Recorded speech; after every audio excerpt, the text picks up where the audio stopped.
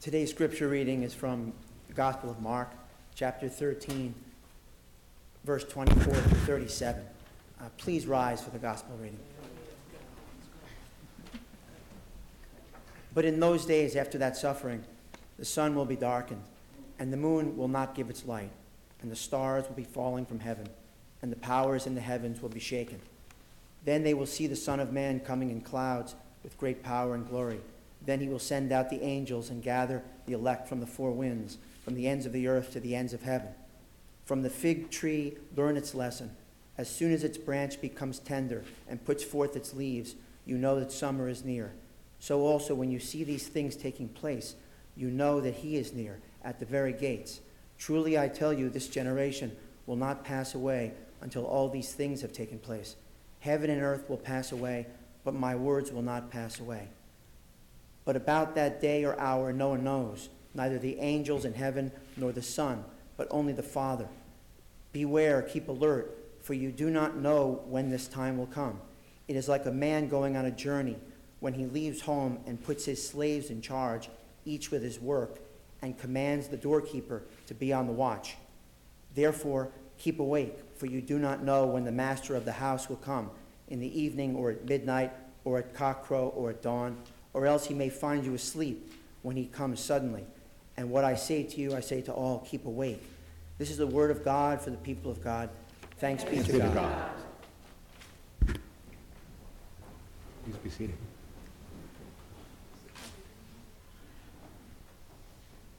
I was so excited to be here again. I was able to preach here not too long ago, and I was so filled with joy listening to the beautiful music. Some played the organ and the piano so well. We had a trumpet.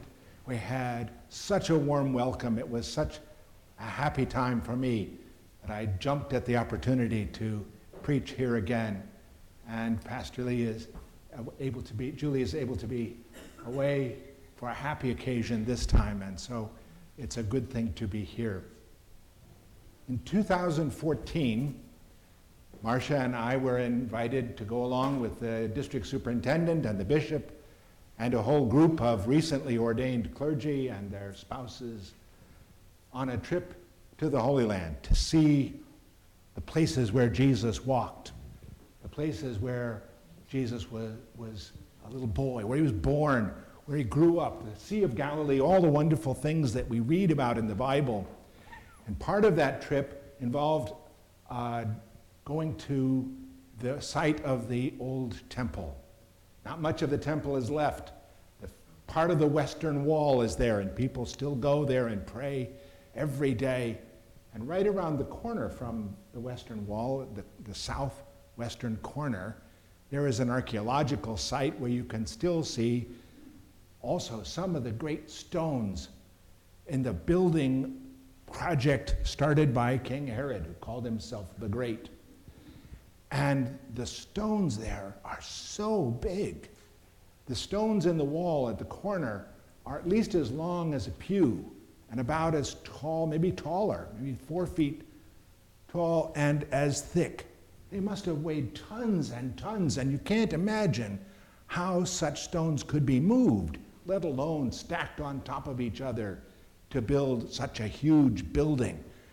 And I was just in awe. I had heard that the temple was a great building, but how can you move such huge building stones? And I thought, look at those stones. And then I remembered this story. Because in the Bible, in Mark's account, Jesus had entered into Jerusalem on what we call Palm Sunday. Big procession, big crowds gathered there, and he went into the temple to look around. After he had looked around, a number of things happened. A bunch of stories happen. Jesus talks to the crowd, he preaches, he goes on, but he goes back to the temple, and the disciples look at the stones of the temple. I say, look at these stones. Look at these amazing buildings. Isn't this amazing? Just like me. And Jesus said, you're impressed with this? This is all going to be torn down. It'll all fall down. It'll all be destroyed, not a stone on top of another. There are reminds them and us that everything made by people is temporary. Everything we think of as amazing accomplishment is just passing in time. But then the disciples went, well, when's that going to happen? When's it going to happen? When's it going to happen?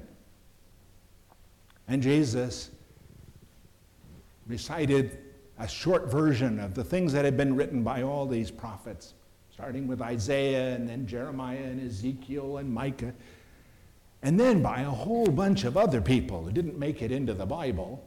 There are like tens and twenties of these books called apocalypses. That's a Greek word meaning revelations, unveiling, revealing, talking about disaster upon disaster leading to God's intervention in the world.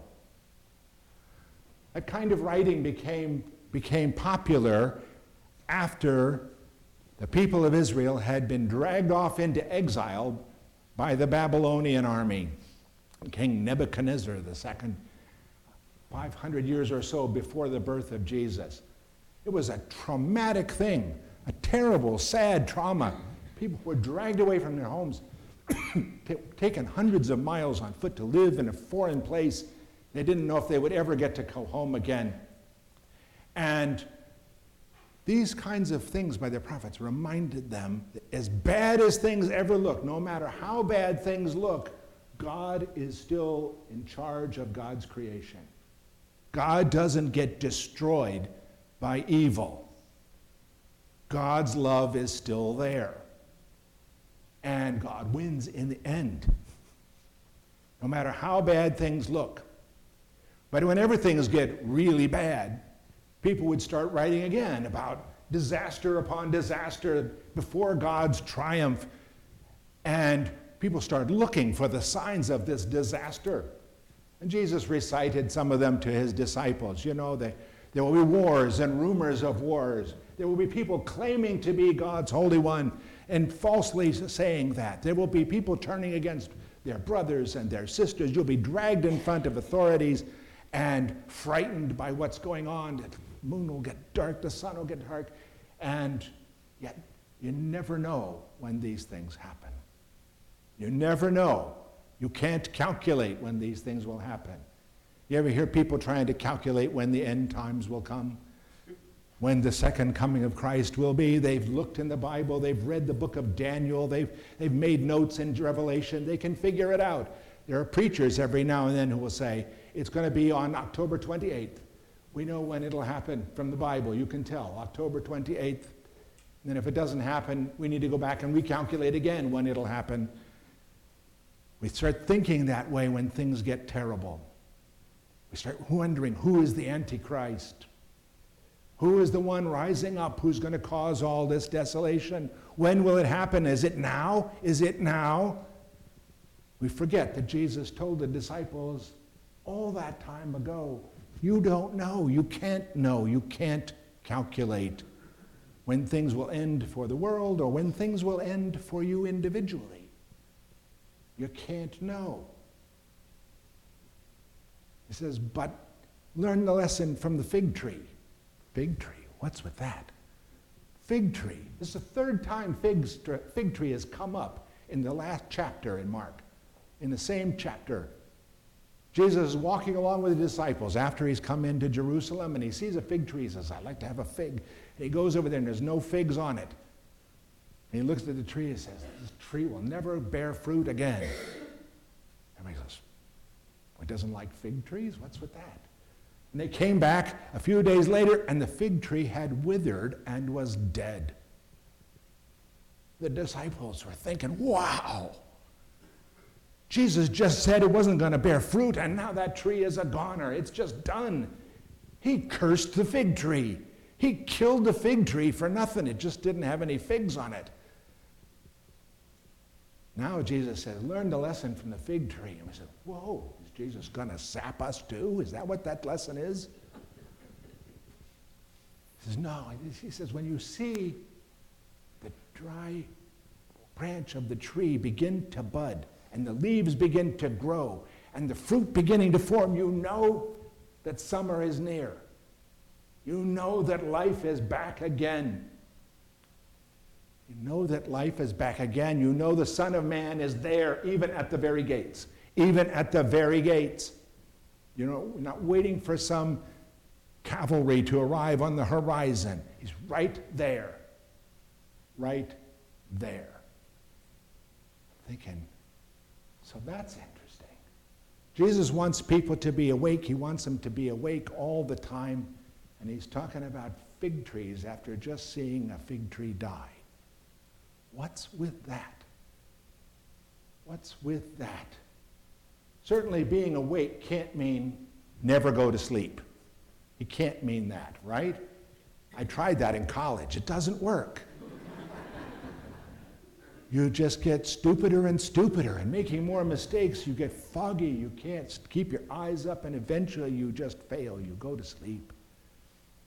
What's he talking about?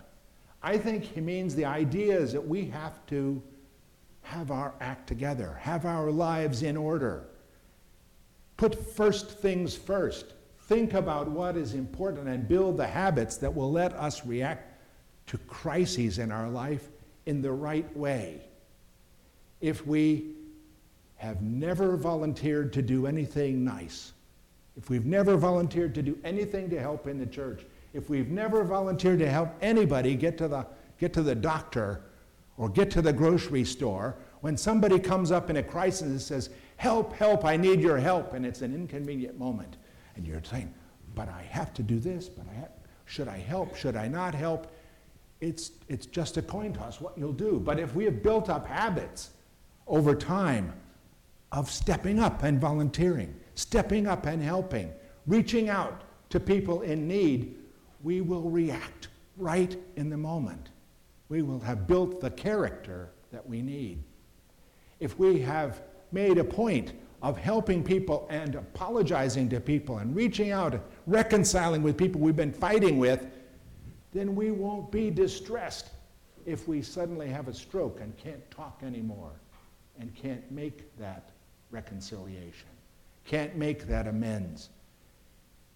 If we have been calling our loved ones on the phone who are far away all the time, we call our grandparents regularly, and then we find out suddenly that they have gotten sick or died, we won't be filled with remorse and regret that we didn't call earlier. We didn't call when we had the chance. Being awake is not never sleeping. Being awake is building the life that we need to be building and focusing on what's important right now, all the time, so that our habits are right and so that we haven't got unfinished business waiting out there, put off and put off and put off into the future. So if we can't tell when disaster is coming or when the Lord's final day is or anything like that, if we can't calculate that, what should we be looking at? What signs should we be looking at if Jesus wants us to be alert? Well, if we're looking for a fig tree that was dead, springing back to life and showing new leaves and new fruit, life where there was no life, hope where there was no hope, future where there was no future, then we're looking for something totally different than looking for disaster. We're looking to try to figure out who the Antichrist is. We're looking to figure out which disaster is the worst. We're looking for Christ in the world. We're looking for Christ in the world because Christ is that branch. That brand new branch, that new shoot on the dead stump of David's father, Jesse. Right? That new life and the tree that can't be stamped out. It can't be kept dead. Jesus is alive in the world. Jesus is alive in the world no matter how bad things get and no matter how much disaster there is. When you hear stories of war, and who doesn't hear stories of war all these times, right? You hear stories of desolation and people treating each other horribly, and who is lacking for stories of that in the news? When you hear stories about people being sad and being down and depressed in this time of year, you hear stories about people undergoing horrible mistreatment, and the things just seem to be getting worse and worse and worse. Those stories aren't hard to find. In terrible times or in wearisome times, I mean just stressful times, the stories that we have to look for are the stories of life. The stories of Jesus appearing where not expected. Because Christ is the unexpected good news. Born when nobody was looking, springing into the world where least expected. In the midst of disaster, right there, right next to us. Right there with us all the time, never letting us go. Christ in the world is the one who can't be destroyed, who can't be wiped out forever, who can't be killed and left dead. The one who is there, who brings life to us. Watch for that fig tree springing back to life when it looked dead. One last story about that. There was a tree in Sussex where I was a pastor, in the middle of the garden. It was one of those weed trees that you show up by railroad tracks. I would go out there and cut it down to the root, cut into the roots. I said, now I got that tree. Don't you know the next spring it came back again? I went out there with that axe and I hacked that thing down. I threw it in the trash. I cursed that tree. Don't you know it came back again? Just like Jesus Christ, that tree would not die and stay dead. Thanks be to God. That's what we're looking for in Advent. In a time when we get scared and worried, Jesus Christ is God's answer to that. Jesus Christ is with us at the very gates. That's what Advent is for. Lift up your heads, you mighty gates. Behold, the King of glory waits. It is a time for celebrating and a time for being awake so we don't miss that in the world today. Amen.